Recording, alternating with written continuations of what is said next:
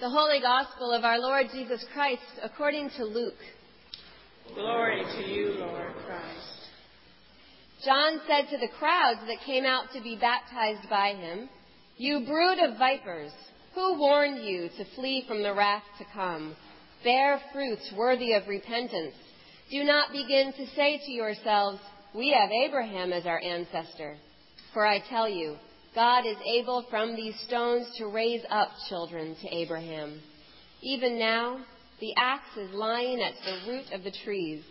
Every tree, therefore, that does not bear good fruit is cut down and thrown into the fire." And the crowds asked him, "What then should we do?" In reply, he said to them, "Whoever has 2 coats must share with anyone who has none, and whoever has food must do likewise." Even tax collectors came to be baptized, and they asked him, "Teacher, what should we do?" He said to them, "Collect no more than the amount prescribed for you." Soldiers also asked him, "And we, what should we do?" He said to them, "Do not extort money from anyone by threats or false accusations, and be satisfied with your wages."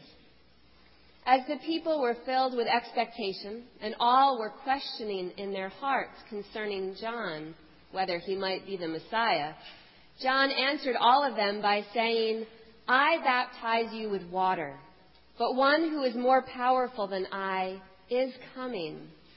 I am not worthy to untie the thong of his sandals. He will baptize you with the Holy Spirit and fire.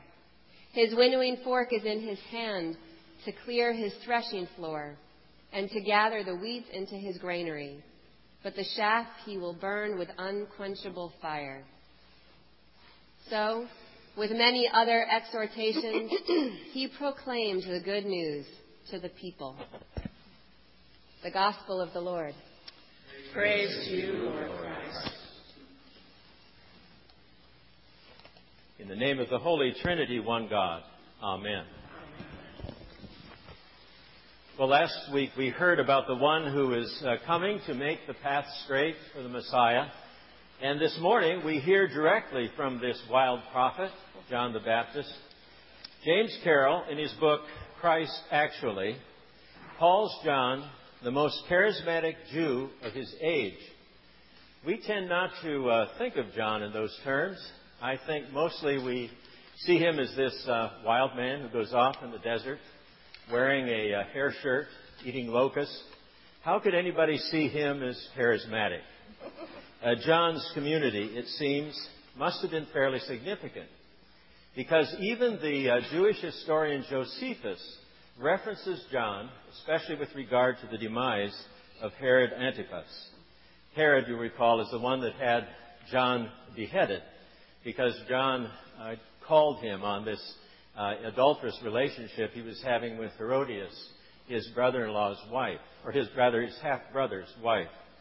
So this community of John must have been fairly significant. People clearly knew about John, even to the point where a historian would reference him.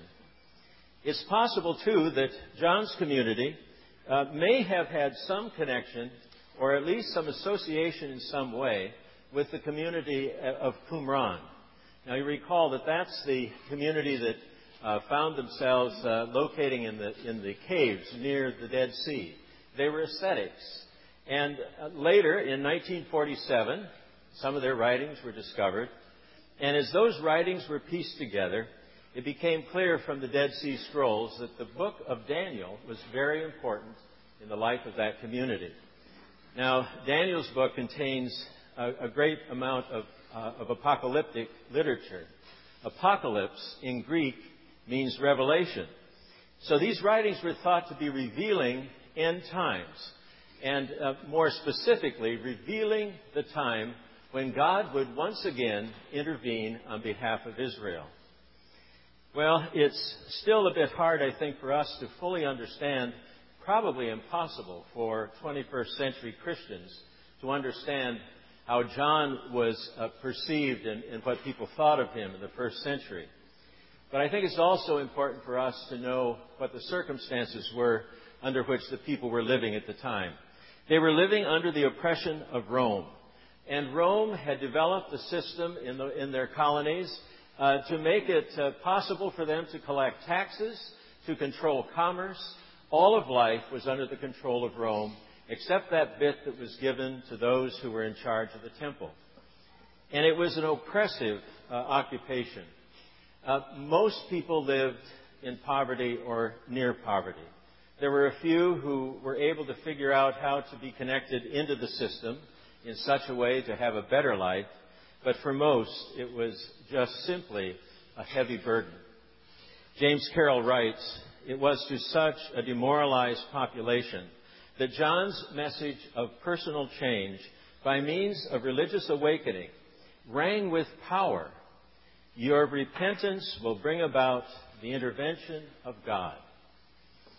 I think it's important for us to see that at this time, people were expecting God to intervene.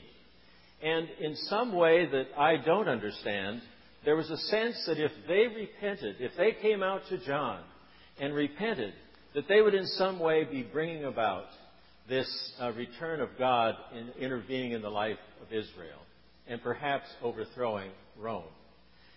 Now, we don't see it quite the way that they saw it at that time. We recognize the first coming as being what we observe at Christmas, the incarnation. And that incarnation, in a sense, was God revealing God's self in the most perfect revelation possible in the life of Jesus. They thought that there would also be judgment at the same time that the Messiah came. And they clearly thought that John might possibly have been the Messiah.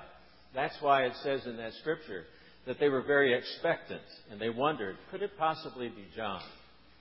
Our understanding is there's that first coming, and then there will be another coming, a second coming, when there will be judgment.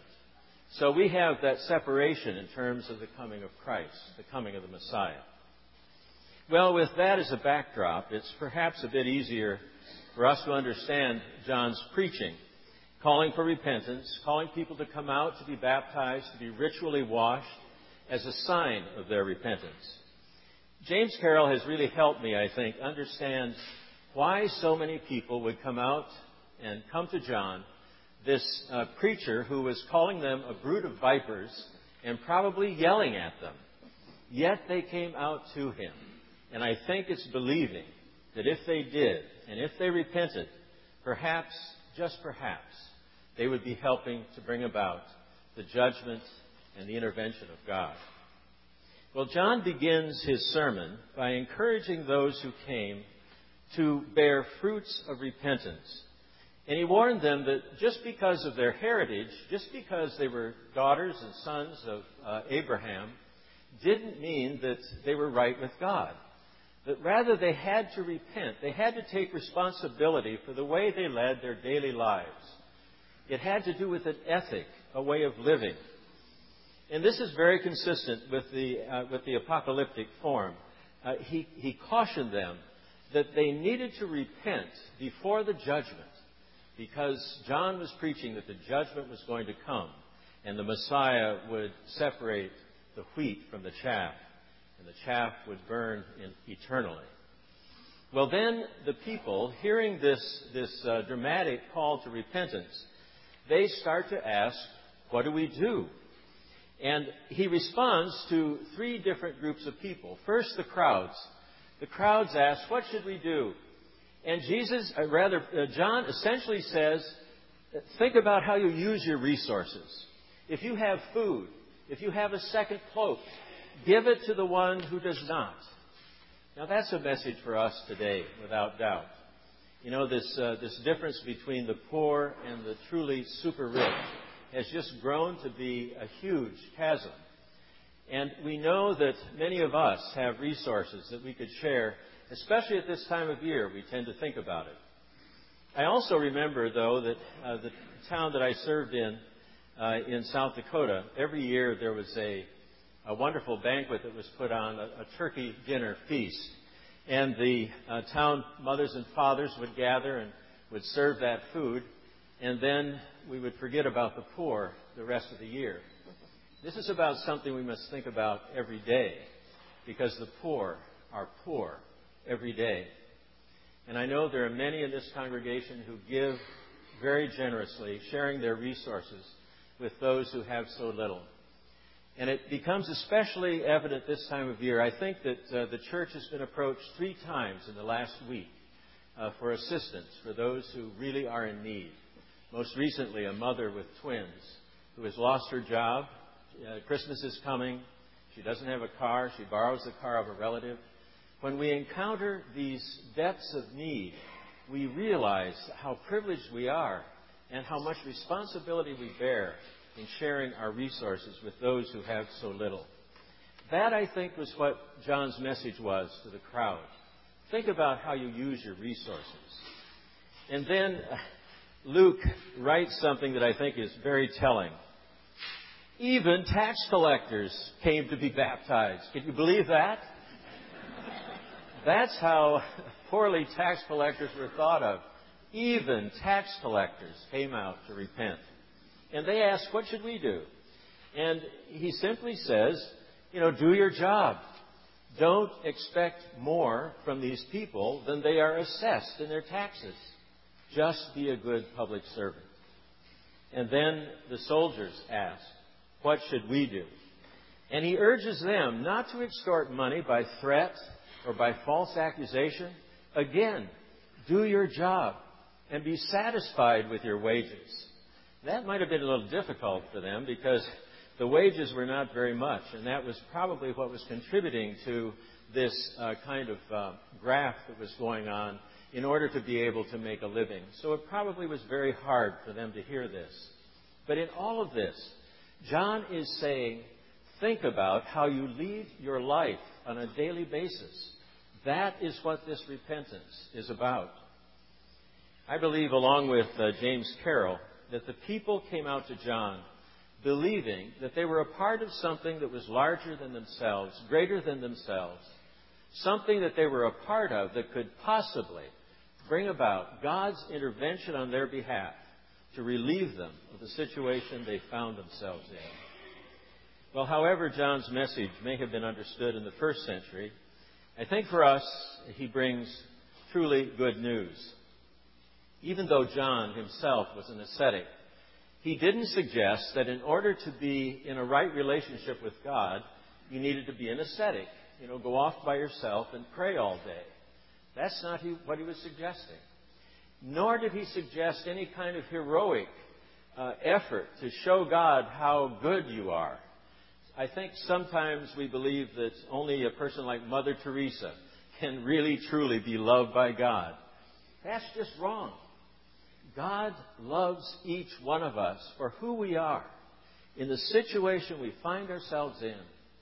And our response to that love and to the grace of God is to live our lives in an ethical way, to live our lives day in and day out, conscious of how much God has given us in terms of God's love and of resources. I believe that living the Christian life is a matter of dealing with all the day-to-day challenges that cross our path. It's the way that we interact one with another in our families. I could give you a couple of recent examples where I haven't done that very well, but I won't because Lou's here.